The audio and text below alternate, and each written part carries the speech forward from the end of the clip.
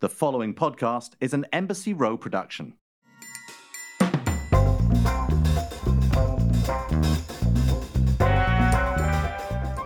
Welcome back to the Shaken and Stirred show.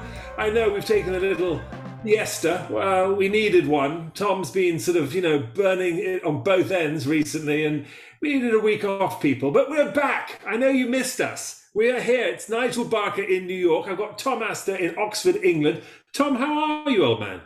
Very well. Nice, very well. And, in England, we have weather. So the summer has been sort of damp and drizzly and grey and all the rest of it. And it's great. For the last week of August, it's 18 degrees, 20 degrees centigrade. I don't know what that is in Fahrenheit, which we feel is very summery. And we've got a whole week of it. We're thrilled. We're so excited, Well, there you go. You know what? It's absolutely sweltering in New York. We've had 90 plus degree weather, which is in the 30s for you over there in the UK and in Europe. So super hot, a good 10 degrees hotter than what you've had. So you can imagine 10 degrees Celsius hotter. So just really muggy and unpleasant. But enough about the weather. What are you drinking?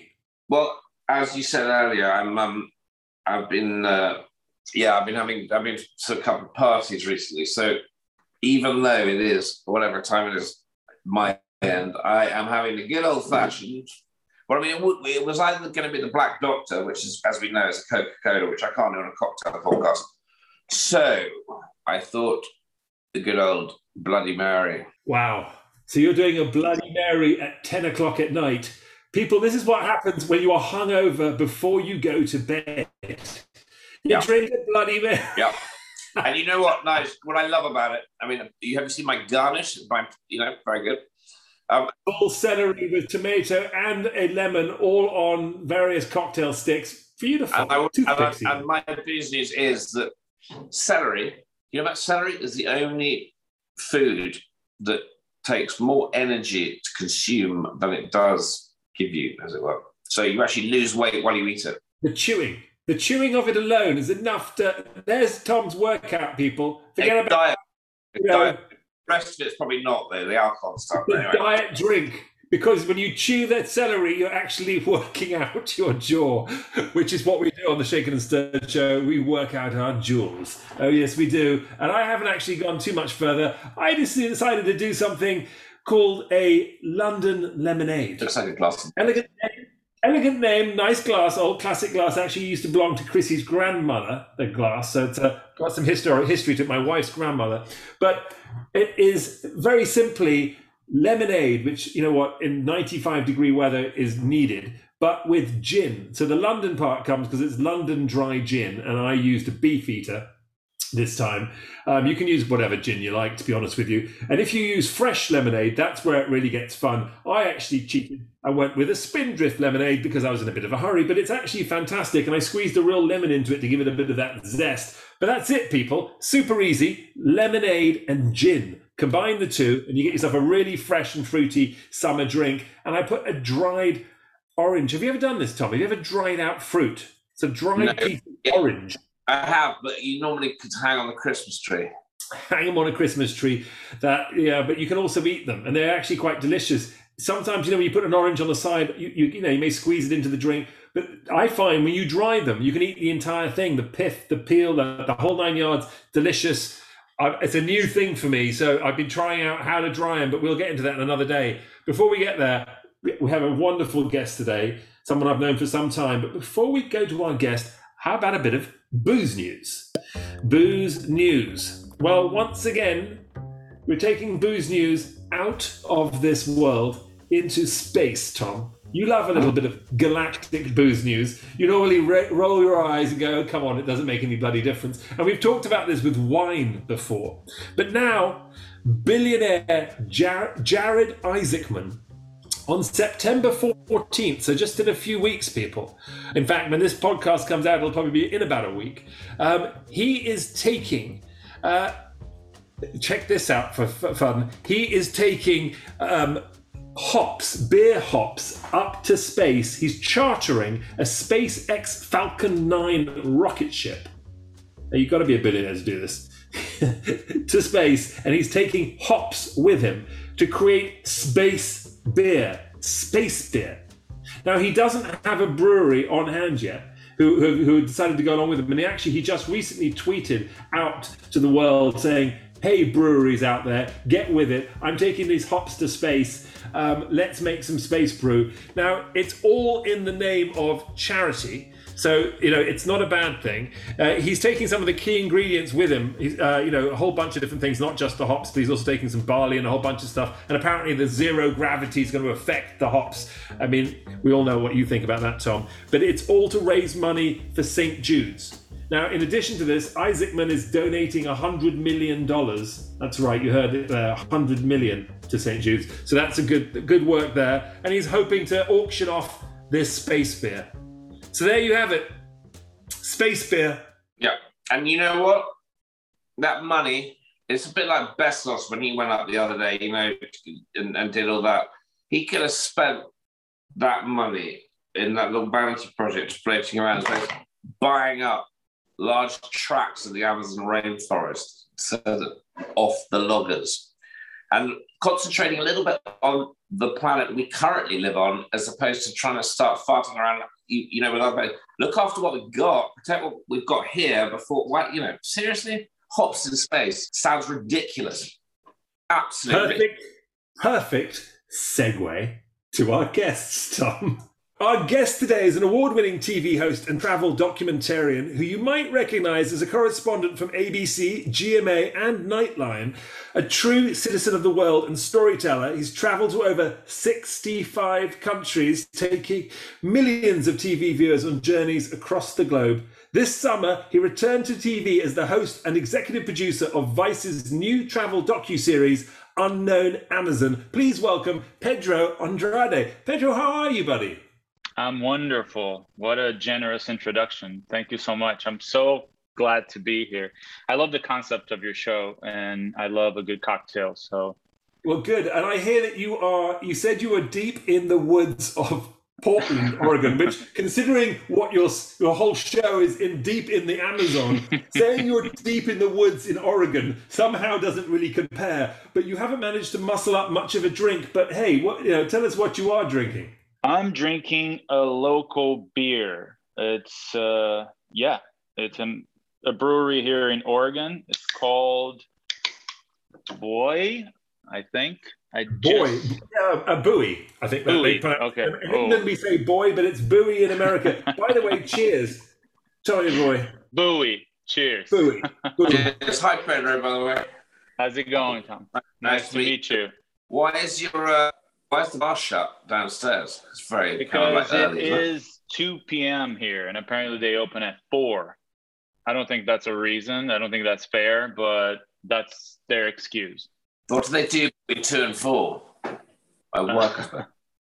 I guess they serve coffee. They have great coffee in Portland as well. You got to tell them that it's 5 o'clock somewhere. Always, Pedro.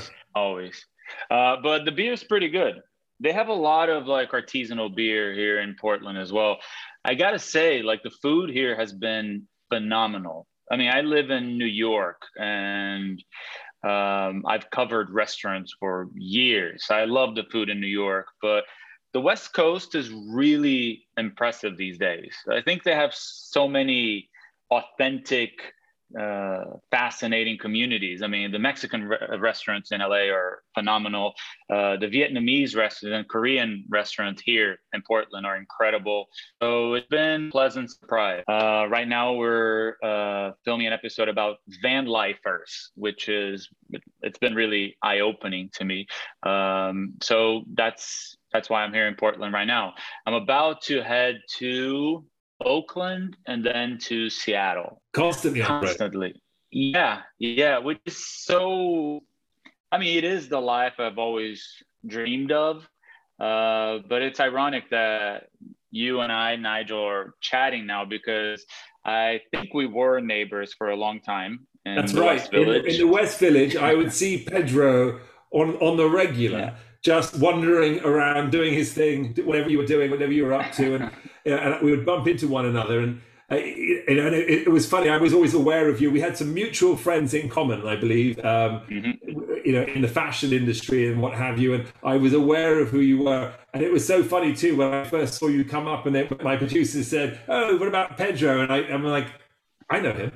Yeah, I know. And here we are. Well, I mean, it's funny how, like, I think anywhere in the world, but in New York, I mean, there's this community of real New Yorkers, I guess. Like Nigel and I used to bump into each other when I was walking my dog. I think our lives have changed so much over the years, but there was always like a friendly smile. We never really officially met, maybe in a gallery opening or something like that.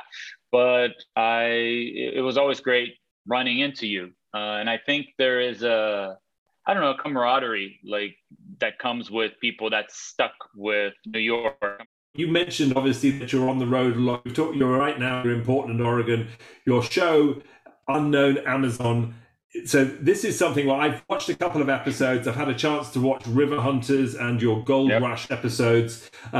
Super exciting, a lot of fun, and what an extraordinary trip to make. Now you are Brazilian, right? And so although you're a native New Yorker, take us back to growing up in Brazil before we get to your show, because one of the things that I thought was quite sort of phenomenal about it is that you grew up in Rio, and yet, you really have visited the Amazon in your country, and you didn't, the various parts of the country that you don't know about, and you probably know more about the US than you do about your own country. Is that not fair to say?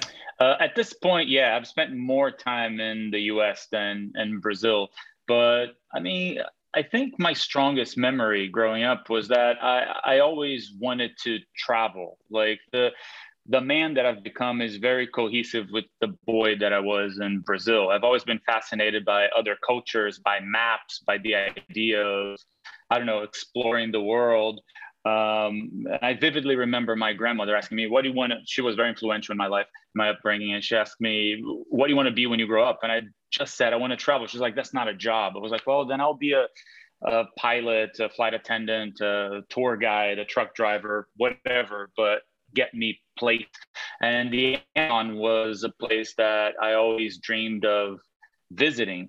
Ironically, I ended up hosting the most watched travel show in Latin America that took me to over 60 countries. And finally, I'm not superstitious, but I kind of believe that things happen at the right time. And I think it's such a crucial time. It's such an important time. It's the Amazon today for sure is the most environmentally important place on earth. And I just feel like I was ready to meet these people, to tell these stories, to dive deeper into the reality of the Amazon. I mean, to be honest, I felt more like a foreign in the Amazon than I felt in places like Bagan in Myanmar or Isfahan in Iran or on the border of North Korea, because it really is its own beast. If it was a country, the Amazon would be the 6th largest country in the world. It's larger than Western Europe. 1/3 of all the trees in the world are in the Amazon. Over 20% of all fresh flowing water in the world is in the Amazon. Over 350 ethnicities. So it's just so massive, and we don't talk about it enough. Everyone seems to be willing to destroy it for profit. I'm not here to point fingers and judge people, but I just wanted to understand what it felt like to live there. I feel like we all are well aware of the political turmoils in Brazil. We're all hearing all the time about wildfires, not just in the Amazon, but now here in the West Coast and Turkey and Australia. But we don't know who these people are. And what I found down there was really surprising. You mentioned 350 ethnicities, which is, in itself staggering. But, at the same time, it's one of those things where obviously South America, North America, these are countries that are colonized by Europeans. Mm-hmm. And so I think one of the things that stuck out to me, and I sort of noted it down, was throughout your episodes, all the business owners you spoke to were white, mm-hmm. and all the people working were mm-hmm. dark. right? And it didn't matter where they were, Ecuador or Brazil or wherever it was. There was the blonde woman in the gold in the gold mines who was running the joint. There was the white guy who runs the chocolate factory. There was there's so on and so forth. Everywhere you went, there was this sort of the big white man that ran the place. Even if they were apparently from Brazil or from Ecuador, they were still white. Now, when you were going through in that world, and you said you felt a bit out of place in the Amazon, like it wasn't home, it felt like the most exotic foreign place for you. In what way do you feel that somehow race plays into the picture? I'm curious to see if that played a part at all. I mean, there are so many nuances when you talk about culture within the Amazon. Yes, there is a lot of racial inequality. We dedicated an entire episode to this community known as Quilombolas. Quilombolas are basically slave descendants. For you to have an idea, between the 18th and 19th century, about 400,000 Africans were dragged to America as slaves. Over 5 million of them were dragged to Brazil. So the impact that African culture had, I know that African culture is a broad stroke, but like places like Senegal, Cameroon, Congo, like the influence they had in Brazilian culture is undeniable. The way we worship, the way we eat, the way we dress, it's all influenced by African nations inside the largest rainforest on earth. And all of a sudden in those places, maybe because they were communities that were formed by people that escaped their farms, the plantations they worked on, I found a lot of authenticity, and I didn't see as much racism as I saw in other places.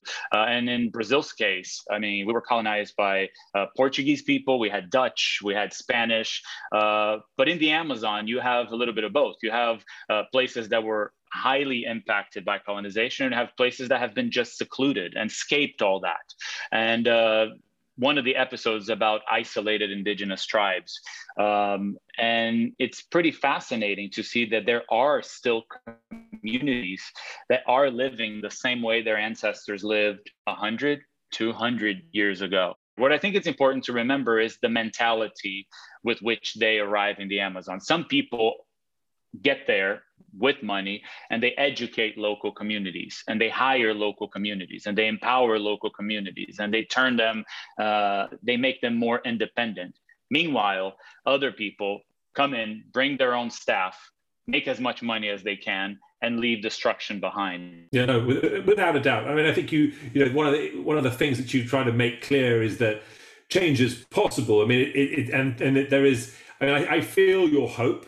But at the same time, I think we all know that the world is a sort of ticking time bomb right now, and we all need hope, and when we're making shows, television shows, it's to say anything is sort of hopeless is always seems to be never a good thing to do, and also what do you know? How do you know that, right? So to make that claim would be unrealistic. But talking about palm oil, for example, which you go into at length in one of your episodes, and you show extraordinary footage, drone footage, for example, where the camera goes above the Amazon forest and you see these palm forest plantations that go on as far as the eye can see. And you talked about driving for 20 kilometers in one plantation alone, just trying to drive through it. And, that sort of transformation, I don't understand. I don't see how that is sustainable on any level.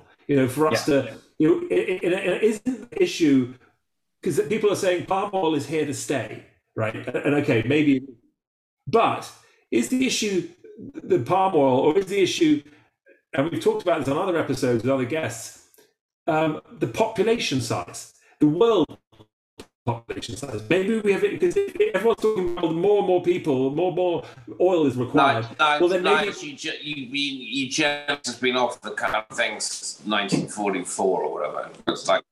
It's been a big no-no. It's like, Pedro, you said something earlier about pointing fingers, and Nigel's asking, about sustainability.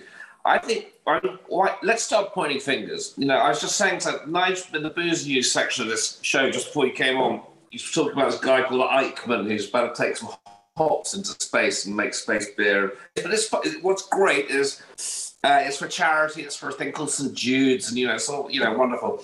Jeff Bezos, a company called Amazon. How much money did he spend on the vanity projects they could float around for 10 minutes? Yeah, I mean, am I allowed to? I don't particularly want to get sued by him, but I mean that so I'm not going to insult him, but that money, buy up. You call it company hours. Like the boxes I get, I mean, it's obviously not from there, but the boxes I get every day, it's each box, you end up with a kind of battery show. Call himself Amazon, spending billions of dollars going to space. Well, why go to space? Well, you look after where we are at the moment, right? Why don't we start shaming these sort of vain, I mean, spend the money on, just buy it to the Amazon, turn it into a nature reserve, put wardens in there, buy the stuff off the loggers, pay the loggers off.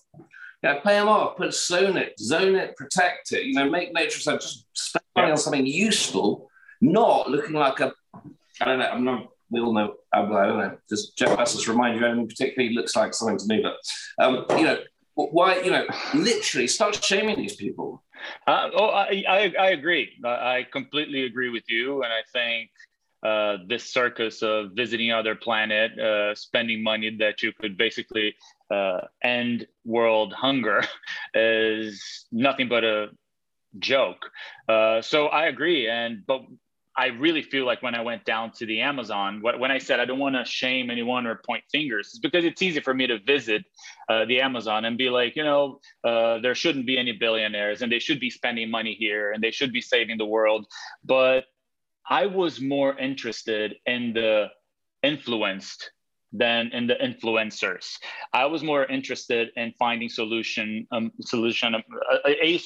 many solutions among the people that are there, that know that place, that are that have been historically done wrong for centuries, then just end the show with sort of, I don't want to say an obvious solution, but yeah, of course, the Amazon could benefit tremendously if we had people that were willing to invest in local communities. That were the same way that the Amazon would benefit tremendously if all of us were more careful with the things that we buy. Nigel mentioned the palm oil industry. 75 to 80% of all products in the grocery store have palm oil in it. So it's easy for me to be like, there shouldn't be any palm oil farms. But then I open my cupboard, I go into my kitchen, and everything is recklessly made by, inconsequential brands.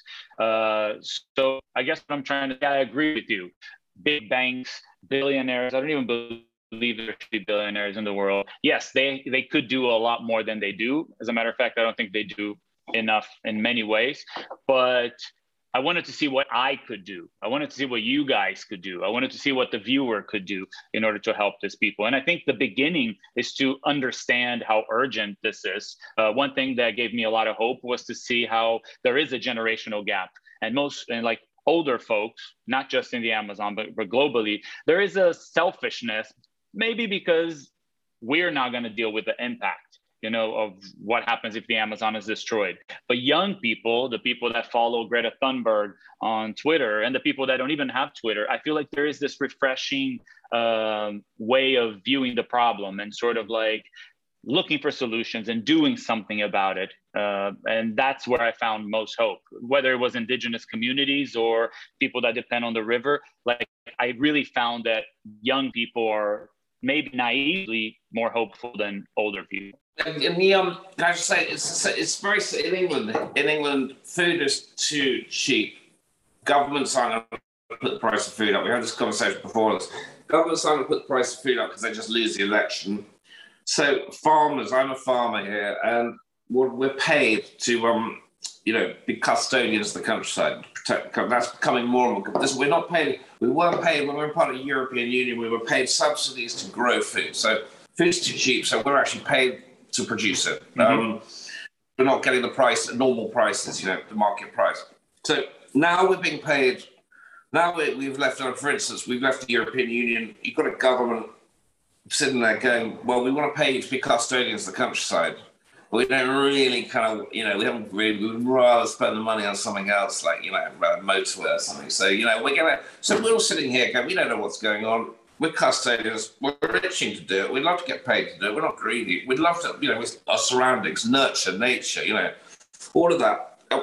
Bezos and all these guys could be spending their money on, educating communities about, slash and burn, educating people about how to deal with loggers, how to spot stuff, they could spend all the money on education, look after where we live now. These guys should be shamed. I mean, there should be a movement of shame that these people literally spend that, take that money he spent going to space and literally do a list of what he could have achieved with that money in the Amazon. Give a picture of what size, probably the size of Italy or something, right? For sure. One of the most intense moments of the series is on the 4th episode when me and my crew, we get held hostage by 250 armed indigenous people. We were death sworn. We had ink thrown on our faces. We had to be evacuated from Brazil. And ironically, we were in that place trying to understand why some indigenous folks are asking to be able to explore their own land. Because what happens is the government says indigenous land can't be touched, you can't explore, you can't profit from it. So indigenous people follow the rules, and then an illegal miner, an illegal logger, extractivists come in, destroy the land, and leave and keep the money. So now indigenous folks are learning that they need to also be able to explore their own land if they want to survive at all. So when we went there, I mean, there is this, here we're talking about big issues. And when you speak to indigenous members of indigenous communities, you understand that they don't know who Bezos is. They don't know who these big brands are. They don't know that what $1 billion can buy. Yes, you need someone to actually go in there and, as you said, educate them and explain to them the situation. I feel like they've been there for centuries, but right now they're starting to understand that it might be their last generation. It might be the end for a lot of those ethnicities that we were talking about in the beginning of the show. And then, it's like polar bears. It's like, those guys, they're the people who are getting, shat on without realizing it. People in the Amazon might sit there and think, oh, it feels a bit warmer this year, a bit more rain or a bit, that kind of weather's gone a bit weird. And without the kind of knowledge that we have, but we do have that knowledge, Yes. And the kind of top 1% or 2% of the richest people on earth consume 80% of the whatever it is. They should literally be called out on it, I think, and questioned. And Tom, don't you think, and it goes for both of you? I agree with you. Obviously, I agree with you, but it's sort of human nature to some extent. It seems to me that there's something sort of fundamentally, perhaps wrong with human beings, where we have an incredible sense of greed, and we think about ourselves first, and I wonder too whether we call indigenous people or whatever Inuits or whatever they might be, wherever they might be, and they're taken advantage of. But as and when one of them succeeds, how often is it that person then takes care of the community when they get an education and then they leave? Do they return and come back and educate? Because they see it as their chance to get out and to make something for themselves. It's almost as if this is one of the issues that mankind is going to have to deal with, is the fact that we have to somehow grow up and not think that, okay, I've made some money. What do I want to do? I want to go to space because that's the next frontier. I want to do. It's sort of like, it doesn't seem to matter how much money we make. We don't grow up. We're not mature. We don't think these things through. We don't actually give a shit about our neighbor. We pretend to, but we half the time can't even do it with our own members of our own family, let alone our neighbor, let alone a foreigner. That's why we go to war. That's why we have lines around the country saying, I'm in Ecuador, I'm in Brazil, I'm in South America, I'm in New York State, I'm in Massachusetts, I'm in Maine. It's like, what are you talking about? Someone drew a line in the sand and you hop over it and you're something different? What are you out of your mind? But we've been doing this forever. We're all pretty close to being, if we were a billionaire, would we act any differently? Likewise, if we were broke, how would we feel then? Hang on a minute. America's famous for its philanthropy. And actually, I'll put my hand up here because we've done our fair share. My family have done their fair share in America. And I know all about the philanthropic efforts in America. They're much, much broader and bigger and generous than they are in England. And they get fantastic tax breaks and all that. Now, let's not kind of like blame the billionaires, but, Bill Gates, and whether you like him or not, trying to eradicate malaria. I mean, that's a pretty, that's a pretty impressive. Bill Gates, the Melinda Foundation. It's pretty impressive what those guys have done. Tell me something. What, right? So that, and we know what they've done, and it's like, eradicate malaria. I mean, that's a big thing. What life-changing things is what's Bezos doing apart from firing a rocket into sort of orbit? What is he doing anything philanthropical that's going to sort of alter really lots of people? All the people that buy his stuff rely on.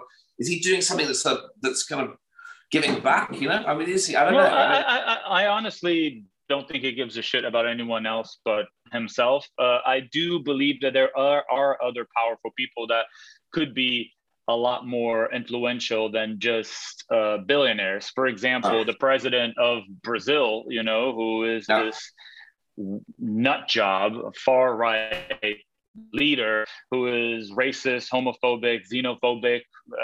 Has called indigenous people cattle, has called, the Quilombolas, the slave descendants, a waste of space. So I do feel like I'm hopeless when we talk about the generosity of billionaires in general. I just wish people knew how to vote better. And I just wish this disgusting rhetoric that we see among politicians, I think that's part to blame as well. I think they're part to blame as well. How come that guy? How come there is that kind of movement with that guy? Because I've read about it here. And he doesn't give a shit about the logging, and the international community is trying to lobby him and say, look, let's we want to try and help there. We want to try and what can we do? Can we buy them out? Can we And he is very as you said, it's a nut job. I mean, who's voting for this guy? I mean, is it really a kind of... Well, this is a whole other discussion, but I believe politics in general are a pendulum. We had a far left government for 8 years, and it was the most the biggest corruption scandal in the history of mankind. And because the left messed up here, we went to the other extreme. But I mean, even the pandemic, like COVID, was so brutal in low-income communities in the Amazon. So many people died because of that sort of rhetoric. And now, I mean, we have an election, I think, next year, and hopefully he'll be out. Ironically enough, his competition is the president before him that went to jail for the corruption scandal. So politically speaking, Brazil is a fucking mess. Sorry about the fucking, but it's and it's tough because he claims he's like, Germany, the UK, the United States, you guys already destroyed your forests. Who are you to tell me to now protect my forest? But that's a really shitty argument, because in the end of the day, when it comes to preserving and understanding the problem, the environmental laws in these countries that I mentioned are getting much better and being more, they're getting more responsible. They're more aware of the issue. Meanwhile, for Bolsonaro, people should just make money and... This guy, Boris Johnson, who's staggering that he's actually allowed anywhere near anything kind of important. It's the same sort of thing, isn't it? We vote for these people and hold them accountable. But Tom, it's interesting. This whole conversation about we talk America first, Brazil first. This sort of right wing type of and it's not even like to say right wing. It's a very specific type of politics that's going on. But interestingly enough, the reason why I don't like to say right wing is because I've been involved with the Humane Society and the Humane Society International for years now, and I actually created a documentary myself on the seal hunt that happens up in Canada. Right. So Canada being quite a sort of socialistic kind of country in general, pretty left-leaning, pretty liberal rather in their method, in how they behave, how they are seen in the world. Right. But when it came to the seal hunt, they would not clamp down. They would not make it illegal. They wouldn't ban it. Right. They were like, no, it's their right to go and hunt the seals. these people's right. And by the way, we're not talking about Inuits. We're not talking about the indigenous people of Canada going and killing seals. Meanwhile, when they do, they eat the whole thing and they use the whole thing, the fur, the meat, every aspect of it. And they only take what they need. We're talking about fishermen who would normally be fishing, who are out of season. By the way, you mentioned buy them out and pay for them not to do it. That's exactly what we were trying to do. We had the money to buy out their licenses and pay them millions of dollars not to hunt seal. But they were like, no, that's what we're saying to you. We're putting a finger up and telling you we're not going to do that because actually, we don't want to be told by you. We want to, it's like belligerent children saying, no, I'm not going to be told by you what's going to happen. I have to make my own mind up that I'm not going to do this. And it's my right, because it's my country, to kill it because it's on my land. And I will drill in my land because I want to. And I will do all it. And it's so mind-boggling. This is a very liberal country. You wouldn't think about it. Meanwhile, you fly to Canada, and in the magazine in Air Canada is a picture of a white coat seal right there on the cover of the magazine in the airplane. It's so bonkers on so many levels. But you know what really scares me though is the speed with which everything is happening. When I was born in 1979, 1% of what we know as the Amazon was destroyed by then. Now 22% has been destroyed. Like in the past 3 years, an area the size of California has been burned. If we reach 40%, we reach a point of no return. There is no going back. And so humbly, I felt the urge to go down there and do my best, not to save the Amazon, selfishly, maybe because I wanted to meet these people before they disappear. That's the apocalyptic version. But another part of me was like, well, if there is a moment in time in which this sort of search, these stories are important and urgent, the moment is right now. And I think what's really interesting about this show is that even though the Amazon is the connective tissue to all of these episodes, we talk about women's rights, we talk about racism, we talk about issues that I think are really accessible to the American viewer. In one episode, you talk about you go dancing with young girls. Four young girls. You look like a lucky man. You were smiling ear to ear in that one. But it was you go dancing with them and you're talking to them about life. And that's where one of them says, when she finishes college, she'd rather just not come back. But they also talk about how it's not uncommon for 14-year-old kids, young girls, to be pregnant, right? Which is extraordinary and incredibly dangerous for young girls to be pregnant at that age. It can kill them, and of course is a change in someone's life. And so when you talk about women's rights and things, this is somewhat cultural, I would imagine, down there. But women's rights in that part of the world. It seems like it's another world away. It seems like it's another time in history, almost as if it's like a time warp. What was your take on that in women's rights? Because it seems like an area where the men go hunting and fishing, and the women stay home and bear children, and they're not necessarily educated. Is that accurate, or what is it like?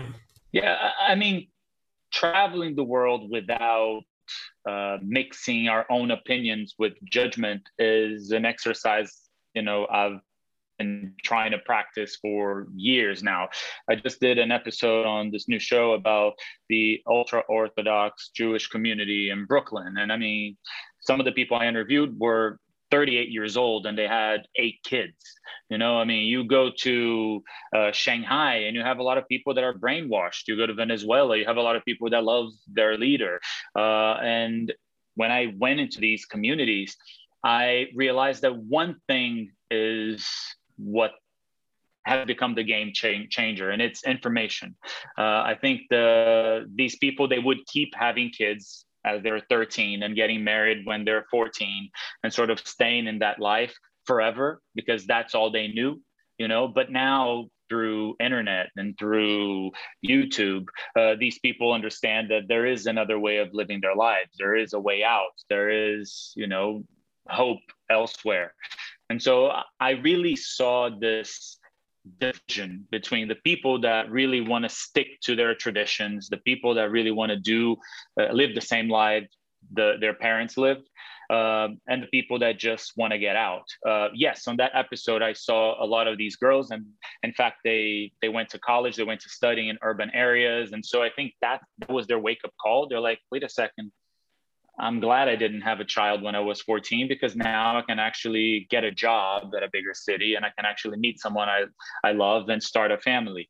But the ones that didn't have a chance to go to an urban, I don't know, to a bigger city, they will never know that life is even possible.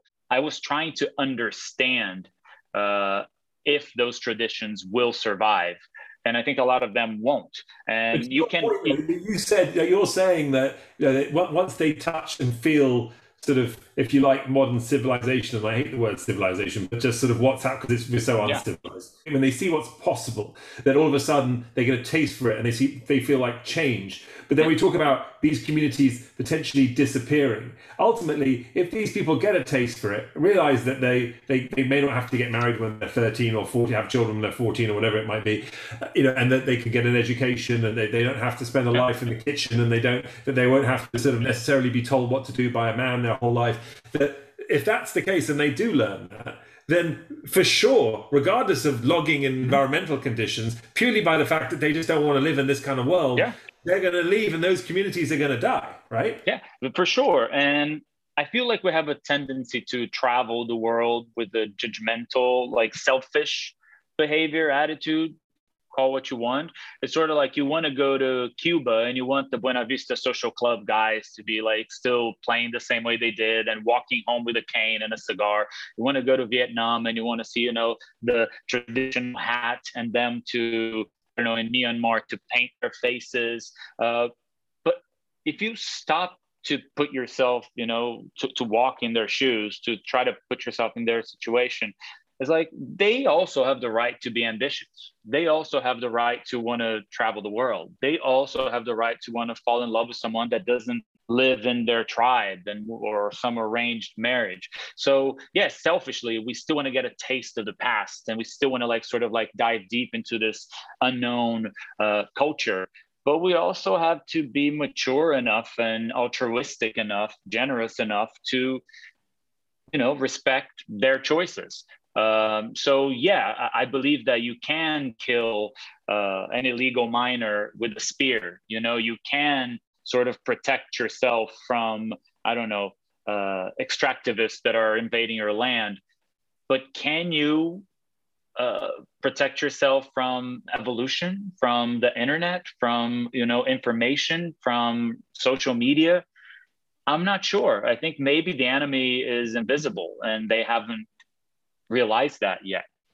Yeah, changing sort of tone a little bit here. There's a few things that I noted from your show that kind of made me smile and kind of made me think of certain things that I'd experienced about Brazil whilst not being in Brazil. And one of them was like there's a lot of elements of music that you kind of come across through the show. You have to show people playing guitars. You've got people humming songs and quoting from lyrics of music. And one thing that I've always known as being, in the fashion, as a fashion photographer, if I ever hire a Brazilian model, which I must have done millions of times, certainly hundreds of thousands of times, they always love classic rock.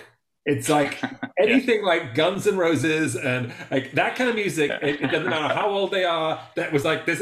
And then when I watched your show, literally people are quoting Guns N' Roses and they are singing. I was like, wait a second, this is ridiculous. This is so funny. Is that a thing? What is it with Brazil and like classic rock and these bands like, I don't know, Thin Lizzy? It's funny. There are some bands that have just really stuck with Brazilians, and some are really random, like Roxette or Aha, Take on Me. I mean, everywhere in Brazil, like the most remote places, people do sing Sweet Child of Mine, and much more than Justin Bieber or Dua Lipa.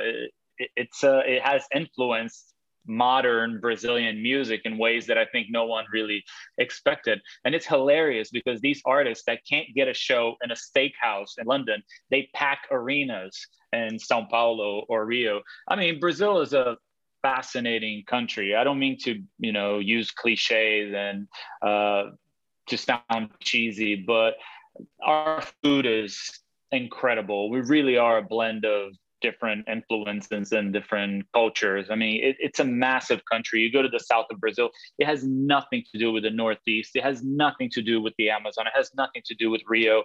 And each one of them has its own traditions, its own sound, its own flavors.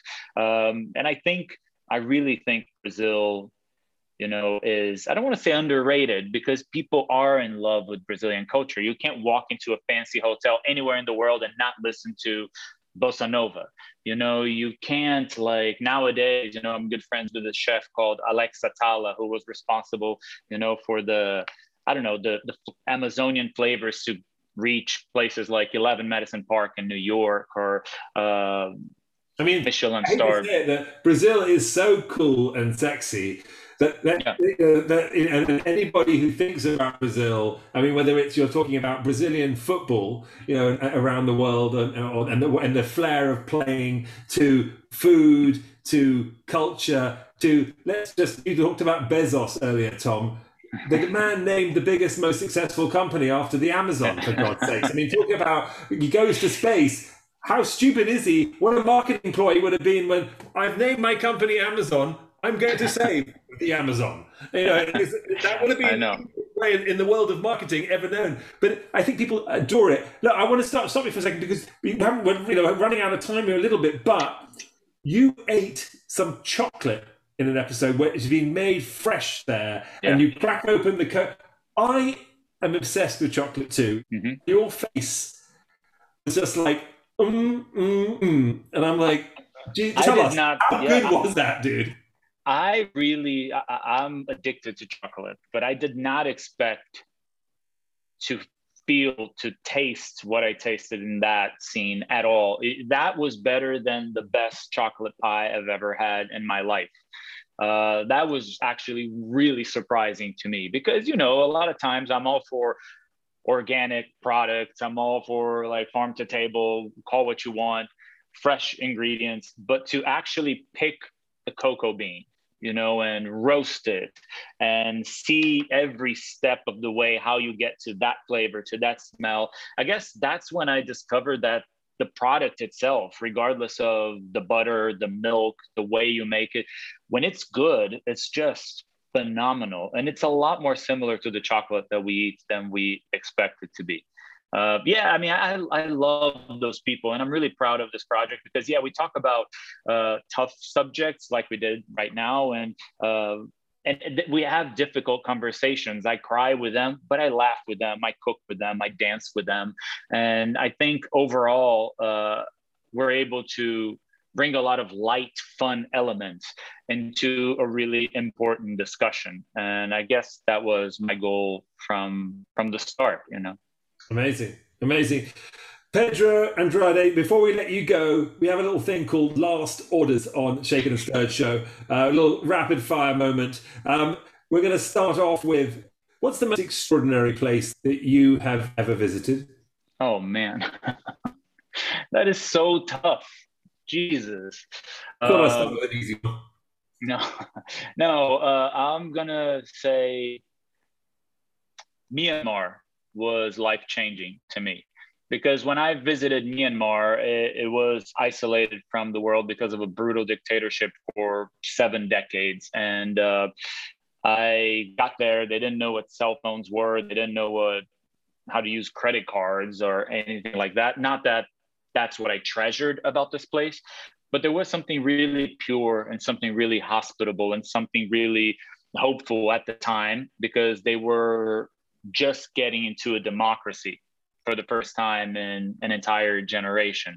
And it's so sad that they've already lost that, in such a short period of time. So I feel like I was really privileged to be there at that time. And I was, a lot of places that I have visited that went through horrific conflicts, people are really defensive and they don't trust you, and rightfully so. And I mean, people in Southeast Asia are very sweet and generous, but specifically in Myanmar, it really was life-changing for me. Well, there you go, Myanmar. Next question, kitchen utensil. If you had to be any kitchen utensil, which one would you be and why? I make incredible drinks. I make the best martini in New York, FYI. Wow. But I don't know how to cook much, but my eggs are amazing. I make incredible scrambled eggs. So I guess I'll have to be the frying pan because I don't use much more than that. There you go. What floats your boat and what gets your goat? What floats my boat? Genuine human connection, like gratuitous human connection. Like I do what I do and I feel like the luckiest man in the world because I'm able to have conversations like the one we are having right now. And I, like when I sit down with someone and I have the opportunity to talk to them and I feel that they're open and that quickly they trust me and they're enjoying themselves. That to me, I mean, it's priceless. I don't think there is anything I do in my life that gives me more joy than, you know, I rarely feel as present as I feel when I'm with those people that so generously open their doors and open their lives and their hearts to me. And I hope that shows on Unknown Amazon. And what gets your goat? What upsets you? Jesus. Nowadays, a lot. I thought you were going to say Jesus. Just leave it there. And I'm like, wow, there you go. That was easy, wasn't it? Sometimes. Honestly, I think, I feel like how unfair the world can be at times, and how selfish people when people are not willing to sort of share or to sort of try to understand the other side. Actually, scratch that. How polarized the world is today. I feel like we're getting dumber and dumber, and we're not willing to have a dialogue to listen. QAnon fucking drives me up the walls. Conspiracy theories.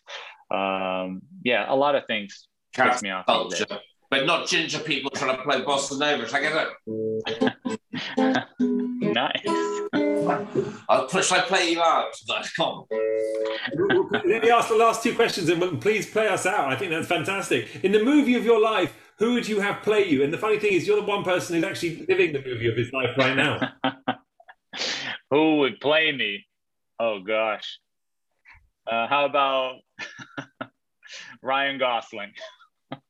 Hey, I can see that. Or Ryan Gosling. That makes sense. And final question, shaken or stirred, Pedro? Oh my gosh, stirred without a doubt. How offensive.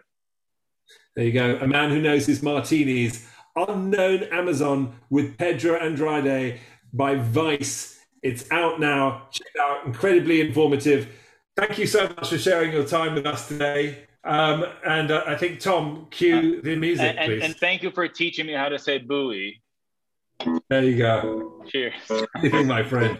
Cheers.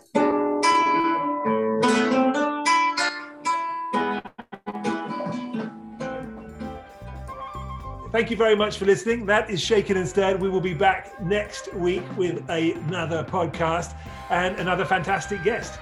And stay safe. See ya.